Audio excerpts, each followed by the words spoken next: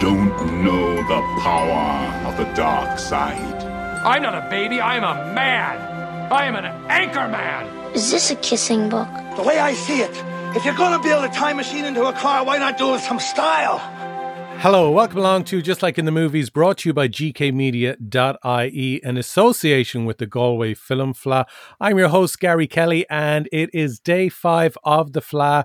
We are, of course, into the weekend, always really the most exciting element of the Fleadh, because there's always a good buzz around. The buzz is online this year, but that's okay. It's still great fun, and there's lots of great screenings that you can catch online. So we are looking back on 2 screenings that took place yesterday online at galwayfilmfleadh.com.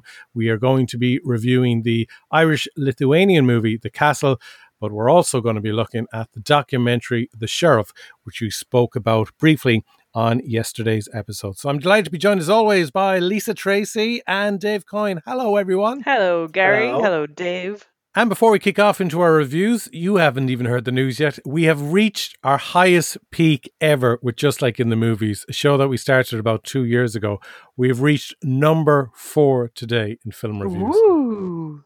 Well, We've never broken. It's only 2 years we're on this gig. It feels like 25 with you two sometimes. So we're number 4 in movie review podcasts. Woohoo! Woohoo! Yeah, so thanks to everyone who's been downloading or streaming the podcast over the last few days during the Fleadh, and to those who have been in touch with us as well on his social media. Most of them saying that they prefer Lisa than Dave because Lisa's a little softer in her reviews.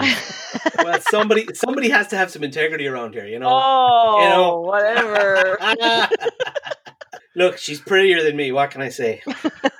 Thanks, too.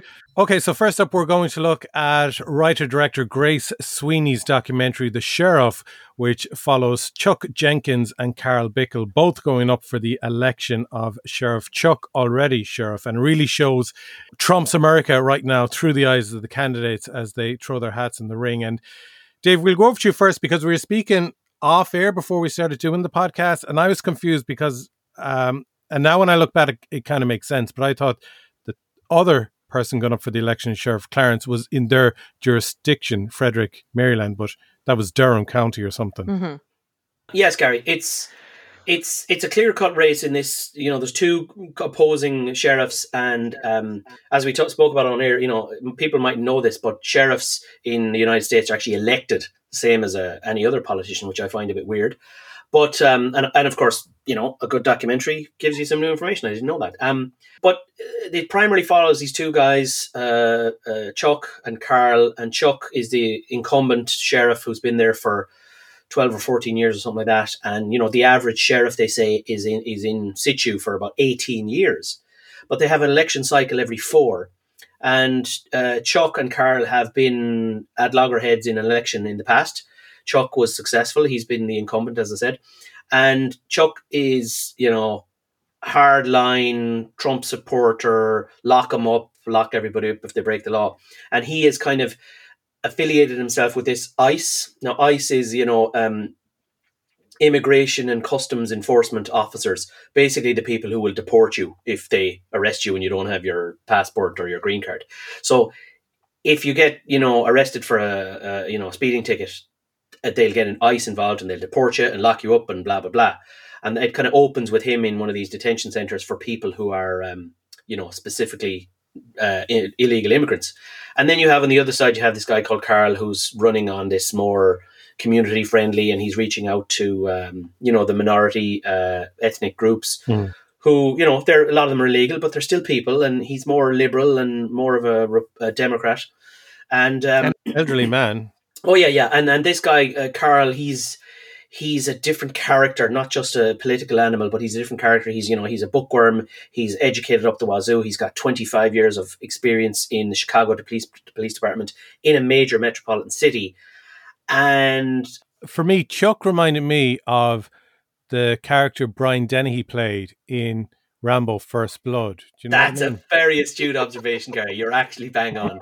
He's real old school, down with the boys, and probably like a decent guy, probably a decent guy, but misguided and can go off at the smallest thing. Like there's a bit at the beginning of the documentary where the current sheriff, Chuck, has been interviewed. And they ask him, about his opponent, and he says, "Oh, I don't want to mention his name, that ass or whatever." You know what I mean? He has a disdain and an open disdain for his opponent, whereas his opponent is a very liberal, enlightened, educated, well-rounded, retired police officer, and he's like, the only reason I'm running is because we don't have a good sheriff, and he's not doing a good job, and I want to change things around here, and if I say anything that upsets him, I'm happy to apologize. They're two different characters, and it's a fascinating dichotomy between the two characters. Absolutely. Lisa, I know you're, after watching the Dakota entrapment tapes, you're even more frustrated, I suppose, with what's going on in America and the divide taking place there, and so on. What were your thoughts on watching The Sheriff? Just that I know I've already waxed lyrical in previous times, but just that America's judicial system and their legislature and everything, it's all intertwined and it's all just one big jumble of a mess. And I don't see how they claim to be democratic as the most democratic country in the world, and they're just not. But this documentary just kind of just shows you how, I don't know, corruptible or something that I think the office of the sheriff can be, because they're going around to certain people and they're obviously friends with these people, and they're like, "Oh, I'm going to look after you guys, and yeah, I'll look after you guys." And then it's like, yeah, but you shouldn't be having to look after just those guys. You should be actually taking care of all of the people all of the time. That is your job. But I don't think it is that way. I think it's just like, well, if you're a Republican, we'll get you through, but if you're not, we'll lean on you a bit harder. So I don't know. I'm just very skeptical about their system. So in terms of a documentary then, what did you make of it? I found it was a little bit confusing because they showed so many different sheriffs. Like there was 3 different stories going on about who was running for election, as in like you had Chuck and you had Carl's story, and then you had Clarence's story over in Durham, and he was the first Which is African-American. also a very important story, but very important story, but not given the same light that the other 2 were given. So I thought it would have been a lot more interesting to follow his journey rather than the other 2. And then you had like all the side stuff with Sheriff Joe, and it was a bit jumbled. I didn't find that it flowed as easily as the other documentaries we've watched this week. It's just it was a bit annoying to have too many stories jumbled up together. I agree. I mean, I think I wouldn't call it jumbled, but I think it was just, it didn't have as much of a direction and narrative direction. I mean, if it was cleaner, it'd be like, these are the 2 guys. We're going to discuss their points of view. We're going to, look at the people behind them and their motivations and their campaigns and what have you. And then, as you said, Lisa, it was kind of muddy. Next thing you're looking at the African-American sheriff, and you're like, hold on, am I in the same place? Is this the same election? Oh, this guy's in a different election. Okay, this is a completely different narrative. It's a different issue. He's talking about, this is the African-American, this is kind of Black Lives Matter kind of topic rather than Republican Democrat topic. So there's a kind of a mixture, a blend of topics that kind of muddy the waters of what the documentary is trying to talk about. But of course, they distill it down to the title of The Sheriff, which, simplifies it and opens it up. So you could look at it from that point of view as well. So, for me as a documentary, it's a good documentary. It's interesting, but I think they missed a trick in kind of, they put too much spice and too much stuff into the pot, Yeah, I enjoyed it as a documentary. I very much felt sorry for Carl at the end of it. And you just feel as well that, God, progress hasn't been made. Well, I mean, you get the sense, Gary, that progress hasn't been made, but there is progress being made, but they haven't reached the tipping point in that particular county yet. And there still are the good old boy redneck, KKK connections that are still prevalent, but they're being eroded to the point of Chuck he won this election by 4,000 or 5,000 votes, which is a small margin. And I think the reason that perhaps, I don't want to speak for the rest of us here in the podcast, but for me, I know that my sensibilities would lean towards voting for Carl because he's a liberal, he's educated, he has a good view on the law. He shares his viewpoint with me. I'm not saying it's a good view or a bad view, but I would have the similar sensibilities. I'm sure if I met Chuck, I'd say, "Hey, Chuck, nice to meet you, Sheriff," and I'd shake his hand. Well, we can't shake hands anymore, but you see the point I'm making. He's a good man, but we mightn't have mightn't have the same alignment of political beliefs. Whereas our political beliefs, certainly in Ireland, we're a liberal society and we're forward thinking and we can throw old things away very quickly. Whereas in America, they don't throw old things away very quickly because, they're not people forget America is not a very old country. Like when Americans are in Galway having a pint with me and I'm winding them up and they annoy me, I'll say things like, listen, my small town of Galway is twice as old as your country, so jog on, So they're actually a young country. So they haven't matured as a country, as a political system. They have this black and white, pardon the pun, but this line in the middle and it's like you're on one side or the other. They don't have any blending of political ideologies and openness to new things. It's like you're either with us or you're against us, and yeehaw, we'll shoot you, Yeah. Well, in certain states, anyways, I don't think we can take the country as a whole like that. Yes, absolutely. No. Well, good point, Gary. Yeah, I mean, obviously, we all have lots of American friends who are super enlightened and open-minded and everything, but in the deep south and in certain places, it's still a bit old school, shall we say. So out of 10, Dave? Out of 10, I'm going to give it 6.5 because it's well made. It's an interesting topic. I learned a lot. And obviously I'm a bit of an Americanophile, as it were, and I understand how America works and I've lived there for a while. And I learned so much, but as we said, a little bit too many threads and too many stories that were a little bit off-putting and kind of confusing. So 6.5, solid. Excellent. Lisa? I'm going to give it a solid 6. I think it's decent. It's decent documentary. Got to learn something new about America, and it's just 6. Okay, perfect. All right, let's move on to the next one, The Castle, an Irish-Lithuanian movie. And instead of always making a hames of talking about what it's about, let's listen to the director herself, giving her point of view as to what The Castle is about. My name is Lina Luzita. I'm from Vilnius, Lithuania, and I'm a writer-director of The Castle. The film is about dreams and ambitions, and it's about a 13-year-old Lithuanian girl named Monica who has just arrived to live to Ireland with her mom and granny. And Monica wants to make it big in Ireland. She wants to be a musician, and since she's a migrant and they have just arrived, it doesn't look likely that she will become a musician, so she really puts all her effort and thought to achieve that. But the story has quite a bit of turns and twists, and things go pretty unexpectedly, but I'm not going to give it away now. There you go. That is the director of The Castle, Lina, talking about her new movie, which screened last night at the Galway Film Fleadh, produced by David Collins of Samson Films, who again continues to bring us a great array of stuff. And Lisa, what did you make of The Castle last night? I thought it was absolutely brilliant. I really did. Like, it's an Irish movie, but it's not an Irish movie. It's basically a Lithuanian movie set in Ireland because it's all in Lithuanian and there's a bit of English thrown in there, but it's just... I was expecting something completely different because I was like, as soon as I saw where they lived and as soon as I saw it was Dublin, and I was like, okay, this is going to be one of those kind of movies. And I thought, oh no, something bad, really, really bad is going to happen, and there's going to be a shooting and there's going to be drugs. But there wasn't. It's not exactly a happy movie, but it's a very well made film. Like, I thought the acting was excellent. Everybody was on point in the film. There was no ropey anybody, even side characters. Nobody was ropey. It was really, really good. It's... Please explain ropey to anyone who's from Lithuania listening, will you? Okay, sorry. Anyone that's like not a very good actor in a movie can be considered ropey because they're well, you explain it better. You're the actor, Dave.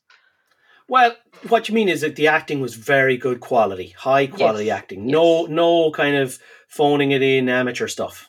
Oh, I thought you actually wanted the definition for ropey. Never mind. No, I just wanted to explain it to people. For those of you who don't know what ropey means, here's Lisa's definition. Yeah. I'm delighted, though, with your review of it, because I was probably going in a little bit biased, because I'd be a big fan of Lithuanian cinema, and I would have been involved with filmmakers from there over the years, and I've been to Vilnius. I'll tell you a quick little funny story, actually. So, labas to all the Lithuanians who may be listening to this podcast, which means hello. But when I was over in Lithuania and I was introduced to a bunch of filmmakers and we went out drinking in the old town of Vilnius and having great fun and drinking vodka and eating lard, and it works. That's what they do. And it's freezing, but it works, eating lard and drinking vodka. They were saying every so often, Gary, or something like that. I was like, oh my God, they're talking about me. What are they saying about me? Why are they not looking at me when they're talking about me? What's going on? And you're just getting paranoid drinking vodka and eating lard. But apparently like Gary or something like that it means okay. So it's like when someone's talking, it's like, okay. But they're going, Gary. And I was like, what are they saying about me? They're lovely people. Oh. But I'm glad because I was probably going into this a little bit one-sided saying, I think I'm just going to love this movie regardless. And it opened up and I was like, like this for me is really good. I'd call it world cinema. Yeah. You know, it's like there used to be a great DVD store in Galway before called Red, what was it? Red Records or something, was it? Red Records, wasn't it? I think so. Yeah. And they just had so many great world cinema DVDs in there. It was like going into Charlie Burns' bookshop. You know, they all proper stuff. And this just reminded me personally of just like what makes really good world cinema. Absolutely. I'm glad we aligned. Dave and now probably totally disagree with us, but we'll have our moment, Lisa. Yeah. No, I'm not going to slate this movie. This is a good movie. I mean, again, we're back to something we've discussed in the FLA. And of course, this is the platform. That's what the FLA is. It's a platform for filmmakers to show their talent. They don't have huge budgets and production crew and all the helicopter shots coming out of their ears. They just have a good camera, a small little crew and some good solid actors and a good script. And they go to work and they make the best of what they got. And, they made something good here. It's that simple. And it just shows me that we need to have more female directors. We need to have more up-and-coming directors get some money. We need to take the money off people like Michael Bay, back to the Michael Bay bashing. We need to stop spending 500 million on crap with, superstar actors who are just models in suits. We need to tell stories like this about real people who mess up, make mistakes, coming of age stories are often, standard fare, nice child doing their best, then they have an issue and they make the wrong choice and they learn from it, classics, tropes. But this one is quite good. It's very well, there's no murder or mayhem in it, but it's innocent and yet there's a lot of conflict in it. The direction is simple, it's clean. The acting is excellent in this film. I mean, the three lead ladies in this. I mean, it was great to see a female director and writer writing. Potentially, I don't know. We might ask her if we ever get a chance to meet her, Lena, about was this semi-autobiographical or what? But there's three generations of Lithuanian women in this story, and the different struggles they have. The casting was excellent because the three of them were extremely believable as, three generations of grandmother, mother, and daughter, and they were brilliant. And the young actress who played Monica, Barbara, I'm not going to even attempt her surname, sorry, Barbara. She was fabulous. I mean, she's a beautiful young girl, great little actress. Her eyes they almost look CGI blue. They're so amazing. And she's a good singer. She's a great little actress, I have to say. Her acting was amazing. And the grandmother, oh my goodness, the grandmother, Jurate, I believe her name is, again, sorry about the pronunciation. She was brilliant. Her acting was brilliant. Her decline into senility or dementia or whatever it was entirely believable and authentic. And you were right there with her. And I mean, the story itself is a little bit... it's a little bit simple in terms of, it's clean, simple story. It's not overly complicated, but it's about the emotion and the desires and the yearnings that are in people and that leave people. Like the mother's yearnings for life are gone. She's just, I just want to survive. And the grandmother just wants to, she's slipping away into old age. And then the young girl, her dreams are just bursting forth. And it shows the dichotomy and the friction between those three stages of life in three women in the same family. And I thought it was very well made. Mm-hmm. Yeah, for me as well, it gave me a great insight into how difficult it is as well for people who have come from, different cultures and countries and try to create a new life for themselves here. And it's already hard as a teenager in this country or in any country really, but with all that as well going on in the background. I thought it just captured it so well on celluloid. Yeah, and as Lisa said, a lot of the ancillary characters, the dude selling the cigarettes, he was just he's a good character, and he served a purpose, like that he was struggling, and he's like, come on, I'm going to rob a bank, I'm joking, and then they go and they're stealing stuff out of the recycling Those bins to make like a couple of euros. And she's expecting to make a couple of quid, and he's like, there's €7, just the struggle that he's going through just to survive. And then, of course, there's the dancer next door, or whether she was a dancer or a stripper or a prostitute or whatever, we don't know. But, she's a well-rounded character. There's a bit of backstory. She goes away, she comes back. Her character is only a means to an end, really. But her character also told us something about the struggle that she was going through. She has a son with presumably a asshole of a man who beats her because she comes back bloodied and bruised, and she's just working hard in Ireland doing whatever she can to make a living. And as you said, Gary, the harshness of it, to go to a different country, make a living with a different language and culture and everything, it was portrayed really well in this film. And it was, it's not an enjoyable film in terms of subject matter. It's hard. There's some hard truths in there to face up to, but it's well made, good pace, good structure. The story is nice and clean and simple, and a great exploration of character is what this film is. Yeah. Well said. Okay, Lisa, out of 10 for The Castle. Definitely a solid. I'm going to give it an 8 because I really thought it was just really well made, really just very, very well done. I think fair play to everybody involved. Okay, excellent. Dave? Yeah, I think I'm going to go maybe 7.5.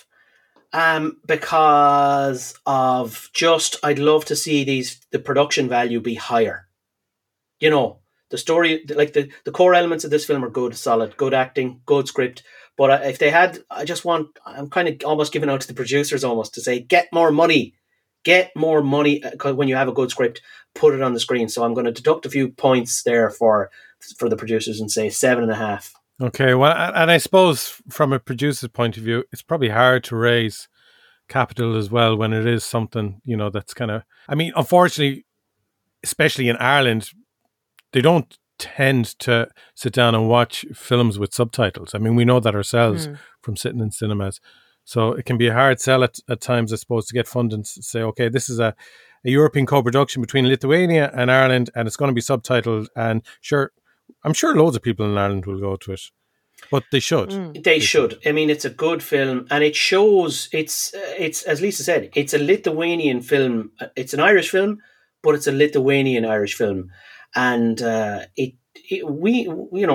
people need to know. We need to be enlightened because we don't know what it's like to come to Ireland because we were born here, and we need to know. We need to have a little bit of insight into the struggles and the difficulties that people go through because we kind of take things for granted. And this is kind of actually an important film in that regard. And the struggles that they have. And, the fact that grandmother wants to go back to Lithuania so badly that her dementia makes her want to walk into the sea to go back.